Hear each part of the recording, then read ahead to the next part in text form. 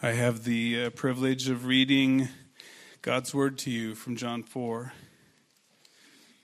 Therefore, when Jesus knew that the Pharisees had heard that Jesus was making and baptizing more disciples than John, although Jesus himself was not baptizing, but his disciples were, he left Judea and went away again into Galilee, and he had to pass through Samaria. So he came to a city of Samaria called Sychar, near the field that Jacob gave to his son Joseph. And Jacob's well was there. So Jesus, being wearied from his journey, was sitting thus by the well. It was about the 6th hour. A woman of Samaria came to draw water. Jesus said to her, "Give me a drink." For his disciples had gone away into the city to buy food. Therefore the Samaritan woman said to him, "How do you, being a Jew, ask for a drink from me, being a Samaritan woman?" For Jews have no dealings with Samaritans. Jesus answered and said to her, "If you knew the gift of God, and who it is who says to you, 'Give me a drink,' you would have asked him, and he would have given you living water." She said to him, "Sir, you have nothing to draw with, and the well is deep. Where then do you get that living water? Are you greater than our father Jacob, who gave us this well and drank of it himself and his sons and his cattle?"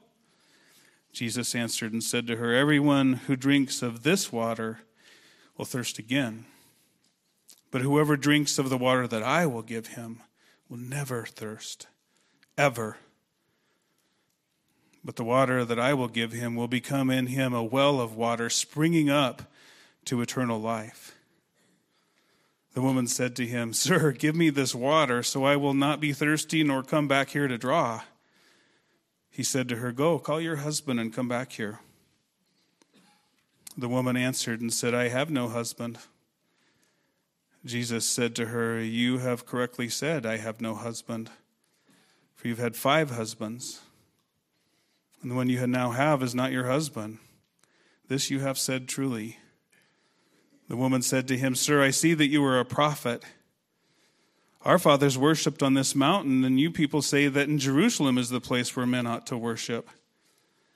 Jesus said to her, "Woman, believe me, an hour is coming when neither in this mountain nor in Jerusalem will you worship the Father.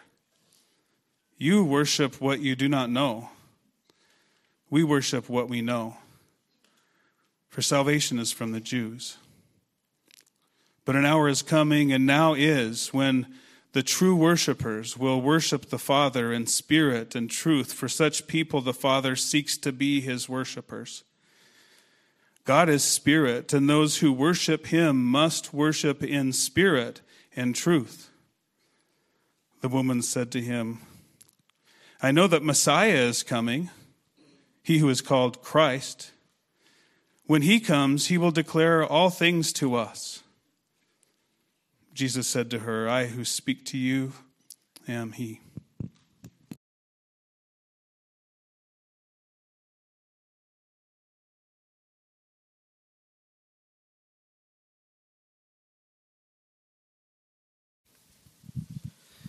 Well, as you've surely noticed by now, the theme this morning is God's imperative that his people go purposefully to make Christ known.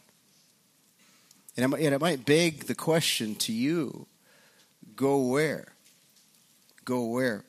Well, not necessarily going to a place like rural Montana, or someplace where you need a bush plane to get to. Our passage this morning that we just heard read to us is to do with saved people going to unsaved people. How many of you know saved people are sent people? You've heard this before, right? Jesus is showing his disciples here in John 4, because they're going to ask him about this later.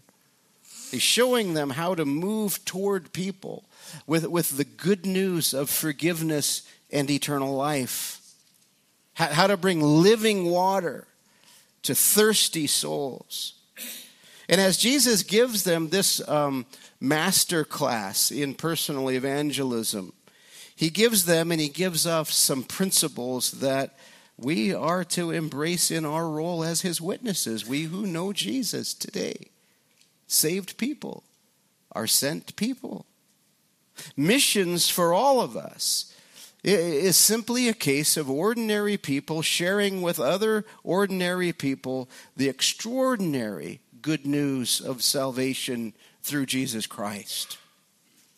And I wonder, Christian, do you see yourself this way? A saved person, now sent by the Savior, seeking sinners. Is your personal life a little microcosm, a little glimpse of this great design of God for his kingdom people, his church? And this is really not a rhetorical question, because the passage that was just read to us confronts us with this very thing. Look at verse 3 in John 4. Jesus left Judea and went away again into Galilee, and he had to pass through Samaria. This is early in our Savior's earthly ministry. The religious establishment in Judea is already jealous of Jesus' popularity. They're very eager to be rid of Jesus, as they are now rid of John the Baptist. Herod has now arrested John the Baptist. And Jesus knows that his time to go to Calvary and take upon himself the just wrath of the Father for the sins of his people is not yet. That's later. And so to avoid a premature conflict with the Pharisees, Jesus goes back up north to Galilee. And what do we see the Savior doing as he's heading back up north? What we always see him doing in the Gospels. Jesus is seeking sinners. And listen, those whom Jesus saves, in turn, seek the lost on their Savior's behalf. Where? Wherever we go. And the wording in verse 4 makes this plain. I know you're familiar with this passage. It says that he had to pass through Samaria. In the same way that we're told Jesus, just resolutely set his face to go toward Jerusalem when it was time to go to the cross. He was determined to go through Samaria, which is unusual because the Jews and the Samaritans hated each other. They would do anything almost not to have personal contact with one another. A Jew would not even want to step on Samaritan soil. And I wonder this morning, are there certain places and certain people you dislike, and because of that you simply avoid them? Racial hatred, steeped in ancient history, had built a tremendous barrier between these two peoples, the Jews and the Samaritans. Religious prejudice, steeped in ancient history, had built a tremendous barrier between these two peoples. Remember, the Samaritans were the descendants of the 10 northern tribes of Israel. We read in our Old Testament how the kingdom Israel at one point was divided, right? The 10 tribes to the north, Israel, the southern tribes, Judah, Benjamin, Judah. And these people from the 10 northern tribes set up their own places of worship, not Mount Moriah, not Jerusalem, displeasing God. God judged Israel. They were eventually overrun by the Assyrians. And what did the Assyrians do? Well, they took most of the people from Israel away, and then they brought back a whole bunch of people from all of the other kingdoms they had conquered. You can imagine what that does in a culture. It's all intermarried. They are now worshiping not only Yahweh, but they are worshiping the pagan gods of the people from the countries that they're now intermarrying with. 2 Kings 17 says of their ancestors, they feared the Lord, but also served their own gods, after the manner of the nations from among whom they had been carried away. And we don't have to imagine what this is like. We see people right here in Kootenai County who are more than happy to name God and might even name Jesus. But they got a bunch of other stuff going on too, don't they? Maybe that's you. We'll come back to that. John's gospel makes plain that Jesus intends to break down these barriers that separate people. To Jesus, this journey through Samaria is a necessary divine appointment. He needed to go through Samaria. And you say, well, yeah, but that's because he's Jesus. Well, that's true, for sure. But think of it this way, in the sense of the Bible's big picture. The Father has ordained to give to the Son the nations as an inheritance. Do you believe this? Because this is happening now. The kingdom of heaven is expanding, just like leaven in a lump of dough. Slowly but surely. And the conquest of nations now is beginning in the earthly ministry of King Jesus. He's come to build a kingdom from every tribe and tongue and nation. Soon after his resurrection and ascension to heaven, he will say to his followers, hey, listen, I want you to remember my example. You shall be witnesses to me. You begin in Jerusalem. You go throughout Judea. And then where? Samaria. And so here is the king already tilling kingdom soil for his disciples. This is a divine encounter. And there's a great urgency to it. Just one person. Nonetheless, great urgency. And friend, I wonder if it's possible that you're here this morning by divine appointment. And of all of the circumstances that led to you coming here, you're here in this church on this day to hear of this Jesus who is still seeking sinners. Like who? Like you. Church, think of what Jesus is showing his disciples, though. This is his master class on evangelism, and so I'm gonna just point out 5 really easy to see principles that Jesus is giving to his disciples here. They're going to ask him about this later, but there are more. We'll just cover 5 of them today. Most Jews thought that they could avoid defilement if they just avoided Samaria. And so to get up north to Galilee, they would actually go east from Jerusalem, cross the Jordan River, head up that way. Just avoid even the possibility of running into such people. That way they didn't have to touch the untouchables, you see. Who would touch the untouchable? Well, Jesus would. And Jesus does today through his people.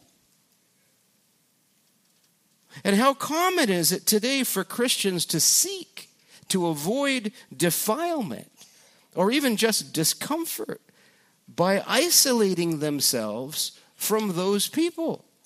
Now, pay attention now, because we're going in a direction. There is a prevailing vibe in our little corner of Christendom here in North Idaho that's all about getting away from people. What people? Those people. Are you hearing this? This is not the gospel. Jesus didn't do this. And so his disciples must learn not to do this. Friends, we're not to order our lives so that we avoid encounters with those whose ways and beliefs and lifestyles are different from ours. We're to move toward them. With gospel purpose, don't miss that part, but not move away from them. So here is the first principle. We're making tremendous progress, aren't we? Here's the first principle. It's simply the principle of deliberateness. Deliberateness. Or you could say intentionality. Is there a deliberateness in your life? How would you know? Is this on your mind in your prayers as you begin each day? Lord, give me an opportunity to make much of you to somebody else. Lord, give me an opportunity and then eyes to see that opportunity. And then wisdom and words to make the most of that opportunity. You'll do the work, Lord, but I know you want to use me somehow. Lord, I don't want to be someone who goes out of his way so as to not have contact with those people. Remember Pastor Sean exhorting us from Scripture last week. Our everyday purpose is this: God's word to his world, right? We're not hoarders of the gospel. We're not hoarders of God's truth. We're heralds, not hoarders. Again, saved people are sent people. Have you heard this before? Anybody? How are we doing with this? The Great Commission demands deliberateness, don't you think? I mean, at some point, you got to pick up and go to rural Montana. At some point, you got to go across the street. And this is the point in a sermon on evangelism where people start to get all squirmy. Are you getting squirmy? It's okay. Because part of that is understandable. The reason we get all squirmy when we hear this kind of stuff is that we've been led to believe, perhaps, that personal evangelism is a program. It's a special program, and you go to a class. It takes 6 weeks, and you learn an acronym, and then you go out in the course of living in that workplace or going to that school or just hanging out with your buddies, and you foist your program on them. And some of us have done this. And people look at you like you're weird. Do you know why? Because that's weird. That's just weird. Those programs are beneficial tools. Don't misunderstand me. I'm not meaning to disparage that. But they are not a substitute for just having a natural conversation with another image bearer of God. Evangelism is not primarily a program. It is not primarily a religious activity. Let's all meet at the church tonight and we're going to go knock on people's doors. And those of us who survive, no. Now, if the Lord calls you to knock on somebody's door, please knock on that door. Don't ignore that. But this is not about methodology. This is about loving people. Look at verse 5. Jesus came to a city of Samaria called Sychar. Are you still listening? It was near the field that Jacob gave to his son Joseph, and Jacob's well was there. So Jesus, being wearied from his journey, was sitting thus by the well. It was about the 6th hour. A woman of Samaria came to draw water. Jesus said to her, "Give me a drink," for his disciples had gone away into the city to buy food. Therefore the Samaritan woman said to him, "How do you, being a Jew, ask for a drink from me, being a Samaritan woman? For Jews have no dealings with Samaritans." See, there's no organized, systematic approach to this. This is not a programmatic thing, a rehearsed, evangelistic script. This is normal, everyday life. It's high noon. It's freakishly hot. They're at a well. I wonder what they'll talk about. Water. Very natural. It was unnatural. It was unnatural to this woman that Jesus would speak to her at all. The text makes that very plain and why that was. The prejudices of the day would have prevented that from happening normally. But Jesus is showing us this morning that when it comes to seeking sinners, prejudices are disavowed. I wonder if you have any prejudices that just need to be disavowed. Just get rid of them. What else is kind of set to the side here? Personal comfort, convenience. Going to this well at high noon alone was neither convenient nor comfortable. It's not about that. So here is the second principle. It's the principle of selflessness. We will never go to them if we never get over us. And again, the words that Jesus uses are quite natural. They're going to talk about water. And we don't want to think that having a normal conversation like this means that it will never turn to spiritual matters.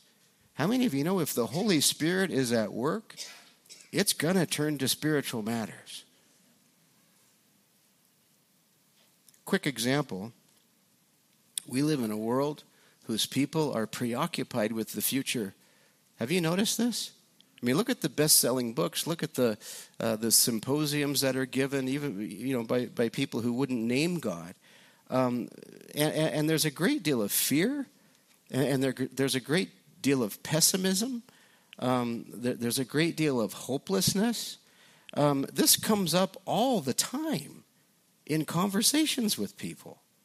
Can we not start at that very natural point of conversation and speak of our own security, our own assurance, even with respect to an uncertain future? We know the God who owns the future. We serve the Master who orchestrates the future. And all because of his grace in Christ, grace freely offered to other thirsty sinners. We have real hope. Do you live with hope? Another example, we live in a world whose people are preoccupied with avoiding illness and aging and death. And I simply ask you, how's that going? I mean, everybody hits the trifecta when it comes to illness, aging, and death. This is life in a fallen world. Life in a world whose every single molecule is tainted by the curse of sin. Can we not start then at that very natural point of conversation as those who know the one who has conquered death and gives a share in this great victory to his people? All who turn to him in faith. Now notice that this Samaritan woman is blinded by the god of this world. What's that like? Well, it's not unlike our neighbors and our classmates and our teammates and our coworkers, okay? Look at verse 10. Jesus answered and said to her, "If you knew the gift of God and who it is who says to you, 'Give me a drink,' you would have asked him, and he would have given you living water." Now she hears that, and she's thinking of like the fresh water from a running stream, and we're at this well, and the water is not the greatest, and what's he talking about? She said to him, "Sir, you have nothing to draw with, and the well is deep. Where then do you get that living water? Are you greater than our father Jacob, who gave us this well and drank of it himself and his sons and his cattle?" And Jesus answered and said to her, "Everyone who drinks of this water will thirst again. But whoever drinks of the water that I will give him will never thirst ever. But the water that I will give him will become in him a well of water springing up to eternal life." Now, there is so much to say about this, but some of you are already checking your watches. Bless your hearts. That actually wasn't even a joke. Listen, Jesus is not content to have this conversation last all day only talking about physical water. His heart is to move from earthly, trivial things to eternal truth. At some point, you and I, in our gospel conversations, do we have gospel conversations with people? You and I, in our gospel conversations, at some point, must move from earthly trivia to eternal truth. This woman's greatest need is not that she needs to be accepted by others, though she clearly has been rejected by the women from her village. She's alone drawing water at high noon. Nobody draws water at high noon, unless you're a tramp who's been rejected by everybody in town, and you bear the shame of all of that by slinking out there by yourself. She's a daughter of Eve who has sought satisfaction in human relationships, and that is just one of the many leaky cisterns a thirsty soul goes to. And one after another, after another, after another, not one can quench her thirst. And as soon as this woman senses Jesus is getting a bit preachy, she wants to change the subject. Who cares about such a woman? Jesus cares about such a woman. Notice how she dodges the whole thing, though. How is it that you, a Jew, ask me, a Samaritan, for a drink? I mean, there's the barrier of skepticism and distrust and cynicism. We will encounter that when we share Christ with others. Jews hate Samaritans. What's your deal? There's the barrier of prejudice. You think we run into that sometimes when we share the gospel? I'm the one with the bucket, fella, not you. Who are you to talk to me about water? If I weren't here, you would go thirsty. There is the barrier of self-sufficiency. Whatever it is you're offering, fella, I don't want it. I don't need it. And Jesus is showing us that as we go out into the wide world, and let's just say it's as far as across your street, you're going to run into skepticism, and you're going to run into cynicism, and you're going to run into prejudice, and you're going to run into self-sufficiency. These are the natural responses the witnesses of Jesus expect as they're bearing witness for the Savior. And so what do? You just quit? Well, here is the principle of persevering compassion. Jesus didn't give up on her. And he's going to teach his disciples as they see him do this again and again and again. Listen, guys, don't quit after the first pitch. Love people enough to see them through this. If not in the first conversation, then the second. If not in the second, then in the third. If such an opportunity is likely. Maybe it's the next year, the next family gathering. You get the idea, but don't just quit on them. We're meant to go through the slightest open door for the gospel.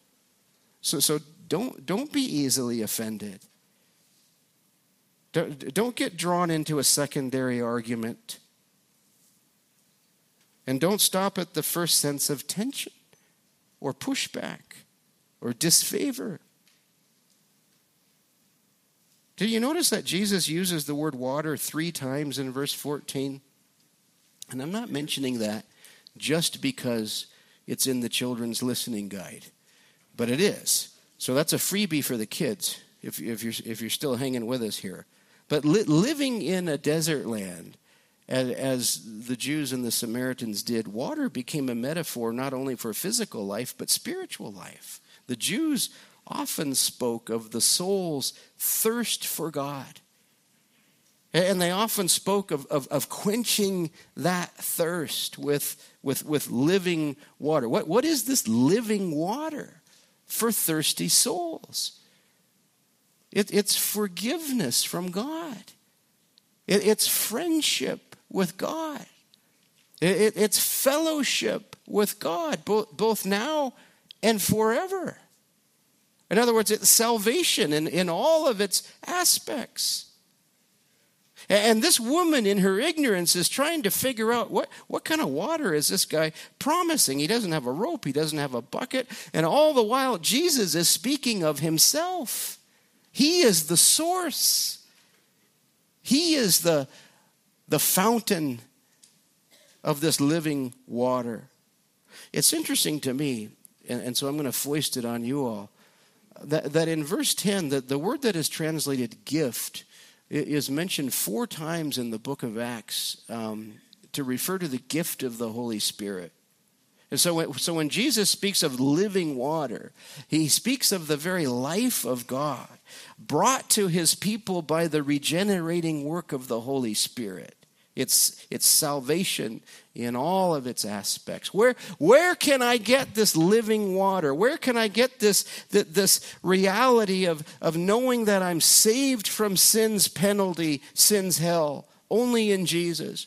Where can I experience the reality that I'm being saved in real time from the power of sin to dominate my life? Only in Jesus. How can I know that I'm living toward a certain future when I will have been saved from even the presence of sin within me and around me? Only in Jesus. He is the living water. And be sure of this, Jesus is still offering this living water today. And he offers it so often through the lives and words of his messengers, his deliberate, selfless, compassionate sent ones. Revelation 21:6 says, our risen, ascended Savior, I will give to the one who thirsts from the spring of the water of life without cost. Salvation freely given by grace to all who come to God through Christ. You still listening? Is your soul thirsty? You say, well, that's not why I came here today. I didn't ask you that. Is your soul thirsty? You need this Jesus. Well, like many people today, this woman wants to dodge this whole business of making it personal, doesn't she? The woman said to him, verse 15, Sir, give me this water so I will not be thirsty nor come back here to draw. She's still focused on physical water, isn't she? It's almost if she's saying, I'll buy into your program, fella, because I would like God to do me this favor. I'd love to have to stop worrying about the humiliation and embarrassment I experience when I go to this well alone. So I'll buy into this. And how common it is today for people to feign interest or even feign belief in God. He's going to do them some kind of earthly favor. So we want to be careful with that. Jesus will have none of this. So he pushes, however tenderly, the real issue must be this woman's soul, this woman's heart. He said to her, verse 16, go call your husband and come back here. And the woman answered and said, I have no husband. Jesus said to her, you have correctly said, I have no husband, for you have had 5 husbands, and the one you now have is not your husband. This you have said truly. So far, this had been a fairly safe conversation. I mean, they're just talking about water. And there's ambiguity about what kind of water is really being discussed here and all of that. But it's a safe conversation. And now all of a sudden, there's a shot across the bow for love's sake. And it becomes quite personal. How many of you know the gospel is not about generalities? It's always personal. The gospel is not just that Jesus came to save sinners. Jesus came to save you from your sin. It's always personal, not general. Jesus intends to take this woman's sin to Calvary's cross, where her sin will be judged by the fierce wrath of God. All of her guilt and shame will be laid upon Jesus when that judgment is poured out. Jesus as her substitute. He'll suffer her hell in her place. And all of his righteousness will be credited to her. This is the scandal of the gospel, right? And he offers this to all who repent and turn to him by faith. And friends, at some point, our gospel conversations must deal with sin. And we live in a culture that says, you don't want to do that. You don't want to be judgmental. I mean, don't be one of those people. You must be one of those people. I mean, how much do you have to hate somebody not to tell them of sin's remedy? So here is the principle of truthfulness. And we're making progress. Don't be discouraged. We're getting close. Jesus doesn't condemn this woman for her promiscuity, if you want to call it that. Jesus doesn't shame her, nor should we, sinners saved by grace, be shaming anybody for their experience with sin. But we can't ignore sin either. And it is awkward. This lady starts shuffling her feet. Look at verse 19. The woman said to him, "Sir, I see that you are a prophet." And then, where do you go to church? I mean, she's going to evade the whole issue here of personal accountability to God. Because as long as we're just doing this religious stuff in our conversation, it's safe. Oh, what's your background? You seem kind of prophet-y. You go to church? You go to synagogue around here? Well, obviously you didn't. But do you think we will hear the equivalent of that today? When the gospel conversation gets personal? Well, the church is full of hypocrites anyway. But deal with that. Well, I read somewhere that the Bible's got discrepancies in it. Contradicts itself in some places. Turns out it doesn't, but we'll hear people say that, right? What about the rapture? When's that going to happen? Who's the Antichrist? Because, I got one neighbor who says it's the Pope. I got another neighbor who says it's Vladimir Putin. And when I was in junior high, it was Anwar Sadat from Egypt. And so, what do you make of that?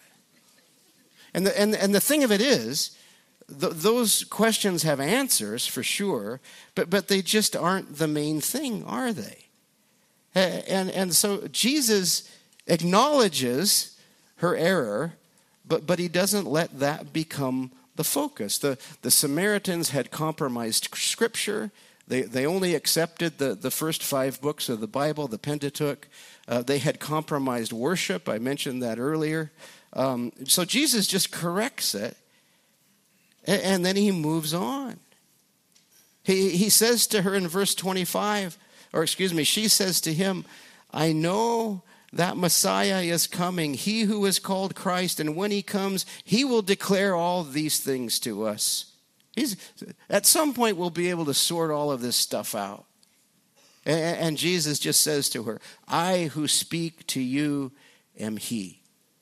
You see, at some point, all of this talk of water and worship has to move in the direction of who this woman is. She's a needy sinner. And it has to move in the direction of who is this Jesus? He is the seeking Savior. So listen, we don't speak to our family members and our friends and our coworkers merely to confront them with religious theories. We don't have to go there. We don't have to spend a whole lot of energy even trying to get them to think about, say, conservatism as opposed to liberalism, that sort of thing. I know you don't do that, but you've heard of people who do. How many of you know that convincing someone to vote Republican is not witnessing to them? How sad that that's funny. God forgive us. If we don't get to Jesus in our conversation, we have not witnessed to them. So here is the principle of gospel clarity. Gospel clarity demands that we speak not only of sin, but of the Savior. And just notice the result of this one encounter. Verse 28, so the woman left her water jar and went into the city and said to the men, come see a man who told me all the things that I have done. Is this not the Christ? It's not really a question, is it? Is this not the Christ? I got stuck on that first part, though. The woman leaves her water jar. I mean, the very reason she's at this well, she's set that aside. The very focus of the rhythm of her life, how do I get what I need despite my shame, despite my guilt, despite the way others are treating me, she sets all of that aside and she abandons the bringing of water for the bringing of others to Christ. And so I'll just end with that. Has that miracle happened in your life? Is there some stuff that you've abandoned for the sake of bringing others to Christ? She becomes a bridge over which others walk to come to faith in Jesus. And friends, that is my prayer for myself.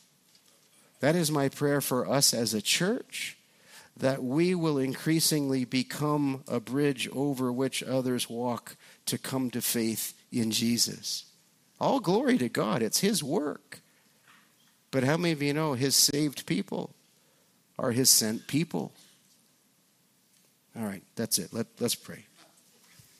Lord, we love you so much. We thank you for this Sunday where we have been blessed to celebrate your work in one of our families, Lord, sending them to a place not many want to go.